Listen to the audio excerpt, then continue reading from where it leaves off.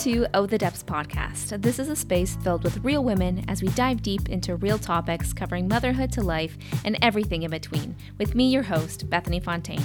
So get comfy and get ready to relate, be encouraged, and maybe gain some new perspective.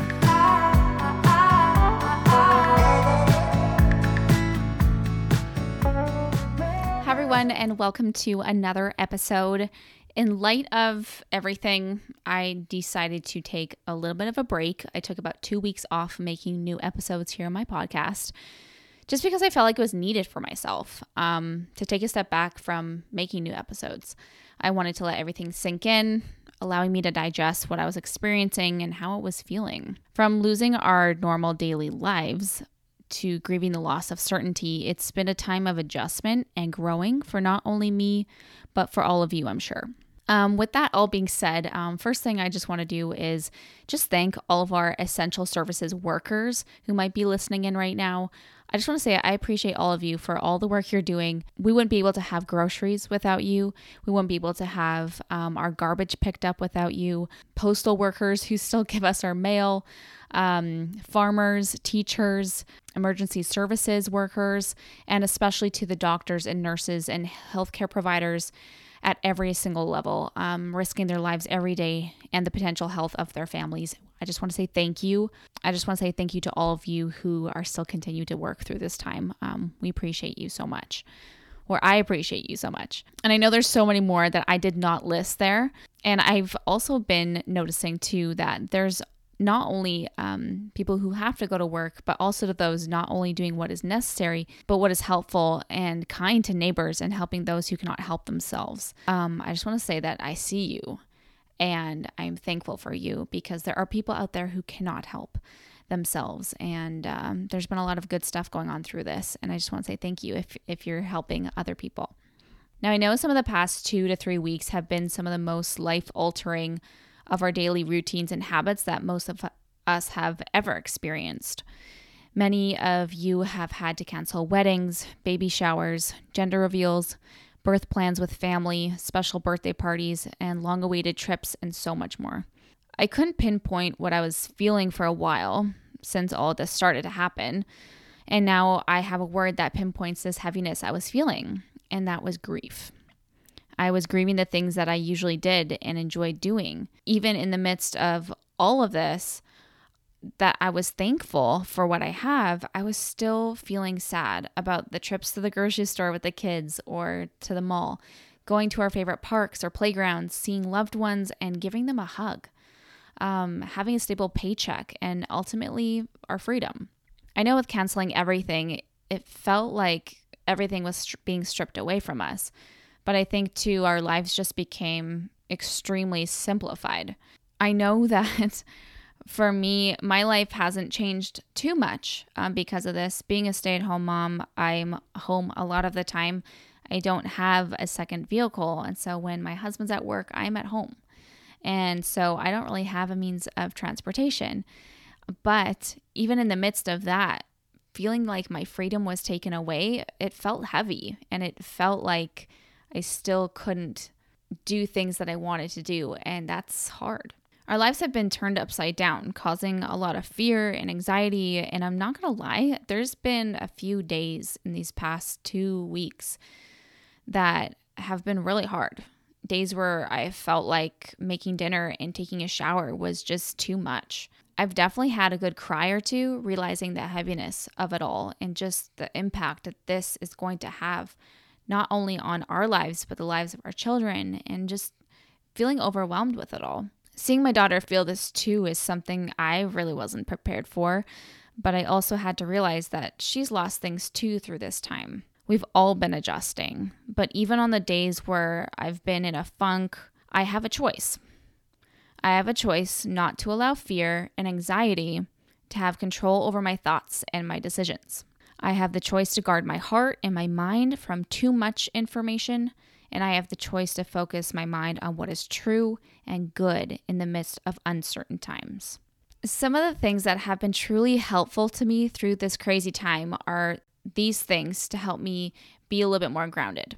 Taking one day at a time. Since we don't know when this season will end, focusing on today And what we can be grateful for in the moment has been putting a lot of this into perspective for me, forcing me to slow down and to be thankful for the small things that bring me joy, like a walk to the mailbox, my children's laughter, having extra time with my husband at home, or a good cup of tea snuggled on the couch. It's the simple joys that make life full, and instead of always focusing on the future, which might be overwhelming, we can focus on the moment and focus on today. Focus on grace. Both you and your little ones are trying to adapt to this new normal, and it takes time to adjust. This is a lot. It's new, it's going to be messy, and it's going to be beautiful. Be sensitive, be empathetic to them and to yourself, and put grace above everything always. Find new rhythms and adjust where you need to. Move your body. Now I'm all for cuddling up on the couch and binge watching a good show. I don't know if you guys have been watching Tiger King, but that is a roller coaster. But I find the days that I don't go outside or do a quick workout, mentally, I'm not doing as well. Being able to go for a walk, where there are no people, of course, still wanting to practice social distancing through this time, has been refreshing to me through this. It makes my anxious perspective shift a bit when I'm able to get some fresh air and go for a good hike. Exercise is a proven way to boost yourself through this time, and moving your body has definitely changed the days where I feel like I'm in a funk. Connect with loved ones. We are made to be social creatures.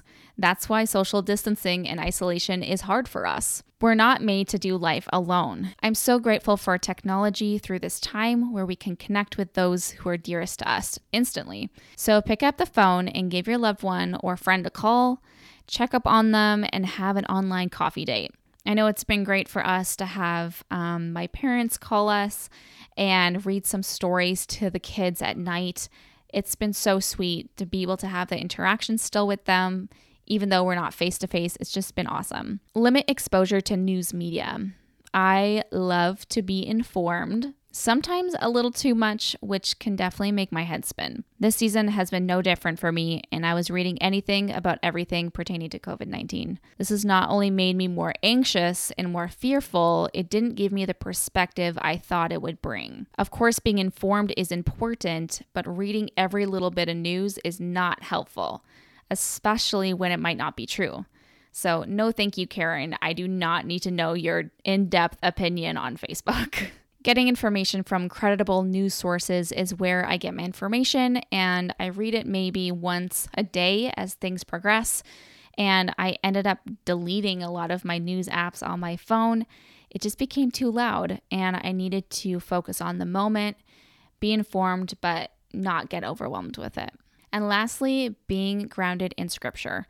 I know not all of you may have the same beliefs as me, but being in the Word of God has been such a place where I can find hope, peace, and soul rest during these days. Now, I know I don't have all the answers to everything, but these verses have been giving me soul rest lately. Matthew 6:34 says, "Therefore do not be anxious about tomorrow, for tomorrow will be anxious for itself. Sufficient for the day is its own trouble." Philippians 4:6-7, "Do not be anxious about anything, but in everything by prayer and supplication with thanksgiving, let your requests be made known to God. And the peace of God, which surpasses all understanding, will guard your hearts and your minds in Christ Jesus." Isaiah 41:10, "Fear not, for I am with you. Do not be dismayed, for I am your God. I will strengthen you, I will help you, I will uphold you with my righteous right hand." John 14:10, "Peace I leave with you, my peace I give to you. Not as the world gives, do I give to you. Not let your hearts be troubled, neither let them be afraid." I think closing off this episode is that I've had a lot on my mind, but I'm not letting those thoughts consume me and those feelings consume me, because I am in charge of the way that I feel and the choices that I make and how I respond. And I'm not letting those feelings rule, including fear and anxiety. I'm choosing to take a different route. I'm choosing to be present in today and being thankful and grateful and putting my hope in things that are true and that are good. We're all in this season together, and I know that we will all be changed because of it. One quote to kind of wrap up this episode is by Corrie ten Boom. And she says, "Worry does not empty tomorrow of its sorrow. It empties today of its strength." I just want to say I hope all of you are staying well, you're staying healthy, and I just love you guys so much. I know it's taken me a while to get my thoughts out there, but I really just pray that all of you are doing well. Thank you guys so much for listening to this episode. I hope that you found it encouraging and you could take something from it.